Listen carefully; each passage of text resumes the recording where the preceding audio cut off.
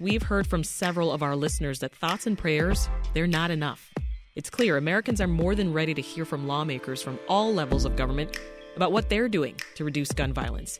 Last week, the U.S. House of Representatives passed a bill that would lead to more FBI surveillance of white supremacists, like the one who killed 10 black people at a Buffalo grocery store this month. Every Democratic representative and one Republican, Adam Kinzinger of Illinois, supported the bill, but it failed in the Senate last week. So what options does Congress have? What kinds of anti-violence legislation can actually make it through to the president's desk? Joining me to offer his perspective is Brad Schneider, a Democrat representing Illinois' 10th District. He's a co-sponsor of that domestic terrorism prevention bill. Representative, welcome back to Reset. Hi, Sasha-Ann. It's great to be with you. Tell us more about what the domestic terrorism prevention bill would have done. Thank you. And before I start, let me just extend condolences to all those who were killed in Chicago this week. And, of course, earlier story with the funerals from Uvalde. And as you mentioned, the attack in Buffalo, which fits the exact definition of domestic terrorism, someone who specifically went into a store in an African-American community because of his animus and hatred towards black people and killed 10 people. What our legislation does, and to be clear, this is legislation we've been working on. I've been working with Senator Durbin since 2017 on this bill. It passed the House on a voice vote in 2020 with broad Republican support, and it should have had that again. We provide the resources to the FBI, the Department of Justice, Department of Homeland Security, to better identify threats, domestic terrorist threats, to monitor those threats and make sure they don't lead to tragedies like what we saw in Buffalo. It provides for oversight, requiring DOJ, FBI, and Homeland Security to report twice a year to Congress about what they're seeing and what they're doing and how they're taking steps to keep all Americans safe. So we know that mass shooter in Buffalo did have white supremacist beliefs, but he was radicalized on the internet and not through any formal group. Could the bill have prevented that tragedy?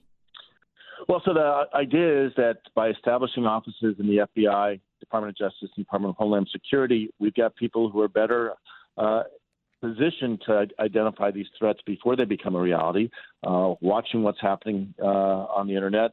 He had put out a 180-page document. He had said things indicating his intentions. He had been to Buffalo to peruse and scope out what his actions months before. Mm-hmm. And this is exactly what we're hoping to empower law enforcement, federal law enforcement, to be better able to prevent something like what we saw in Buffalo. One senator, that's Republican Rand Paul of Kentucky, said that this bill would target police officers and label them white supremacists. What do you think about that? He's wrong, and what we're seeing on many Republicans who are attacking this bill, they're talking about concepts that aren't covered in this bill. What this bill does is empower federal law enforcement to identify and better prevent attacks from domestic terrorism. Included in that is attacks from white supremacists or white nationalist groups. Christopher Wray, the director of the FBI, has said that the number one threat he sees domestically is from violent domestic extremists, essentially, or particularly rather, racially motivated violent extremists. And we need to make sure the FBI and others have the ability to identify these threats and keep us all safe. There are some people on the left who say surveillance is a slippery slope. I'm thinking about how the Patriot Act ended up leading to some average Muslim Americans just being targeted. So is there any concern here that this could get out of hand? Yeah, absolutely. We've seen in our history, whether it was targeting Martin Luther King in the 60s, what we've seen with the Patriot Act. And that's why we worked so closely and worked with Republicans to try to make sure that in this bill we address those concerns. And we have the support of the Leadership Council. We have the support of numerous Muslim groups, Jewish groups, Asian groups, broad support for this bill, because so many of these groups understand the threat we are facing today from these violent extremists who don't represent American idealism. They represent hatred that is a threat to the American ideal. So now that this domestic terrorism prevention bill is no longer under consideration, What are some other options for Congress to try to reduce gun violence? Thank you. And it's a related issue. And I'm not giving up on trying to prevent domestic terrorism, but we also have to address the epidemic of gun violence that we're seeing in the country. So there are things we can do. Thoughts and prayers are important, but as others have said, it's not enough.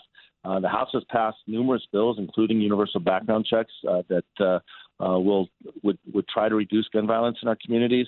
In fact, the Judiciary Committee this week, or I guess next week, is going to be considering the Protect Our Kids Act legislation that would raise the age for purchasing these semi-automatic rifles used in these attacks from 18 to 21. It's already 21 to buy a handgun. It would ban the import, sale, manufacture of the high-capacity magazines. The shooting in Uvalde, he had these high-capacity magazines that allowed him to fire off a lot of bullets very rapidly before anyone had a chance to defend themselves or to take cover. It doesn't stop these attacks, but it would reduce the lethality. Do you think any of these could gain bipartisan support? I do. I think I'm involved with a group of both Republicans and Democrats in the House, a group called the Problem Solvers. We have been talking about ways we can reach across the aisle. We have to, background checks, 90% of the American public supports background checks. The idea of illegally moving guns across the country, across state lines, people buying guns for others who aren't supposed to have a gun, these should be federal crimes. And we may not stop every shooting, but we can reduce the number of shootings, reduce the lethality. And there's a saying that says to save one life is as if you save the entire world. We need to save lives. We literally are talking about saving lives. You're listening to Reset, and we are talking with Brad Schneider, a Democratic congressman from Illinois, and also one of the co-sponsors of a bill which would have directed the FBI to expand its surveillance of white supremacists. Now that the bill has failed to pass the Senate, we are talking about Congress's other options for reducing gun violence. Now, Representative, we also reached out to Adam Kinzinger, right, from Illinois' 16th District. He was the only Republican to vote for the bill. Now, unfortunately, he couldn't make it on Reset today, but he did tell CNN yesterday that he would consider a ban on AR-15 assault rifles. Do you think that might go somewhere in Congress? I'd love to see it go somewhere. We know in the 90s under President Clinton, when there were restrictions on access to these what are essentially weapons of war, we saw a drop in violence. We know if you look at the list of mass attacks, almost every one of these cases, it's been an AR-15. It is the gun of choice. And what gets less reported is the havoc that these weapons do. That someone shot with AR-15, in many, if not most cases, they're disfigured beyond recognition. The stories coming out of Uvalde where they had to take DNA samples of the parents to be able to identify their 9 and 10-year-old children. This is just beyond belief. And so I think there are things we can do. I'll continue to look for allies, not just among Democrats, but across the aisle, talking to Republicans. Well, we have some examples right in your district, right? Lake County, Deerfield and Highland Park have banned assault weapons. Do you think those towns could serve maybe as a model for how it can be done, how assault weapons bans might affect or might look at the federal level? Absolutely. And, the case in Highland Park went to the Supreme Court. An AR-15, a weapon of war, you can't use it to go hunting. It is something, and especially with these young males, typically 18, 19 years old, who were able, in the case of Texas, he was able to buy 2 of these guns on credit on his 18th birthday, buy large volumes of ammunition, and ended the lives of 19 beautiful children and 2 adults, devastating an entire community. We've got to do everything we can to stop this from ever happening again. Mm-hmm. Canada's Parliament announced a plan to ban the sale of handguns and actually force the owners of assault-style weapons to sell those to the government. Do you think that's what a ban might look like here in the U.S.? Well, I think in the United States we have the Second Amendment. I respect the Second Amendment. There's a tradition, I talk about it all the time, of parents or grandparents who take their kids, whether it's hunting or target shooting, whatever the case might be, teaching their kids responsibility, independence. That's not a tradition that's causing problems in our communities. But we see whether it's gang shootings or these violent attacks on churches, schools, grocery stores, This is a tradition we need to stop in its tracks, make sure not only that it can't take hold in this country. We've seen it far too often, as was mentioned at the top of this discussion. Yeah. 50 people shot in Chicago, 9 dead. We're seeing it all across the country. We need to end this and make our communities safe, make it safe for kids to walk to school, for people to gather in city squares, and end the scourge of violence, gun violence, that's devastating our country. Well, speaking of communities, on Friday's show, we heard from Tamar Manasseh. She's a nonviolence activist from Englewood, and she called on the city to do more. If violence occurs in our city every day, we have to find a way to fight it every day. It has to become a way of life for us.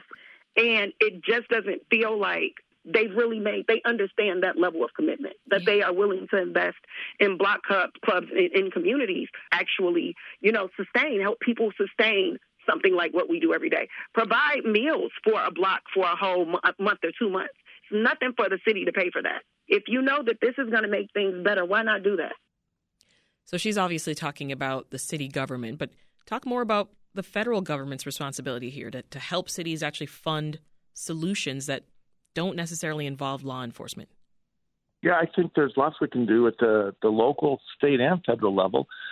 She's absolutely right. Working on conflict resolution, creating after-school programs for young people, giving them places to go and ways to engage and learn, to talk to people with different ideas or coming from different perspectives.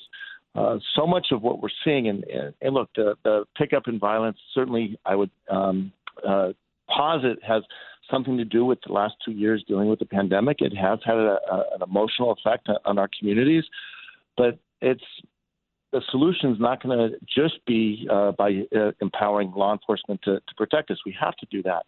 But it's also dealing with the school programs, providing access to food.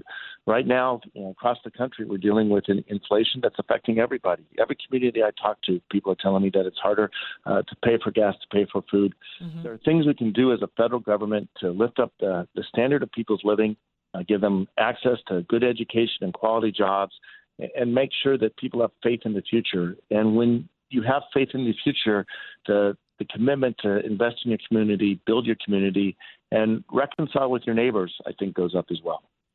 Over the weekend, President Biden said that gun violence has gotten so bad in this country that he's actually optimistic that Congress can come to a bipartisan compromise. Are you feeling that way? I can say cautiously optimistic. I came to Congress first time in 2013, committed to reach across the aisle and find common ground with everybody. I still have that commitment. As I mentioned, I've been on many conversations with colleagues, both Democrats and Republicans, looking for things we can do to make sure that what happened in Uvalde, that these children's memories are honored, and that we do take steps to try to prevent the next attack. So I'm cautiously optimistic, but I know there's a lot of challenges we face, and we have to remain strong and work together. What are your constituents saying? What are you hearing from them about mass shootings and other gun violence deaths? What do they want?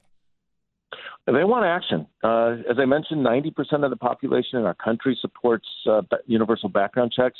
Whether it was after the shooting in Sandy Hook or after the shooting in Parkland or the Pulse nightclub, and most recently the shootings in Buffalo and Uvalde, and the shootings we're seeing across the country and in our communities, people want to see our government taking concrete steps to try to prevent gun violence, to try to catch extremists before they commit their acts of violence. And that's what we have to find a way to do. Brad Schneider is a Democrat representing Illinois' 10th District. He was a co-sponsor of the Domestic Terrorism Prevention Act of 2022. Representative, thanks for making the time. Sasha, it's good talking to you and hoping we get something done. Want more context on the top issues of the day? Find the podcast, WBEZ's Reset, wherever you listen.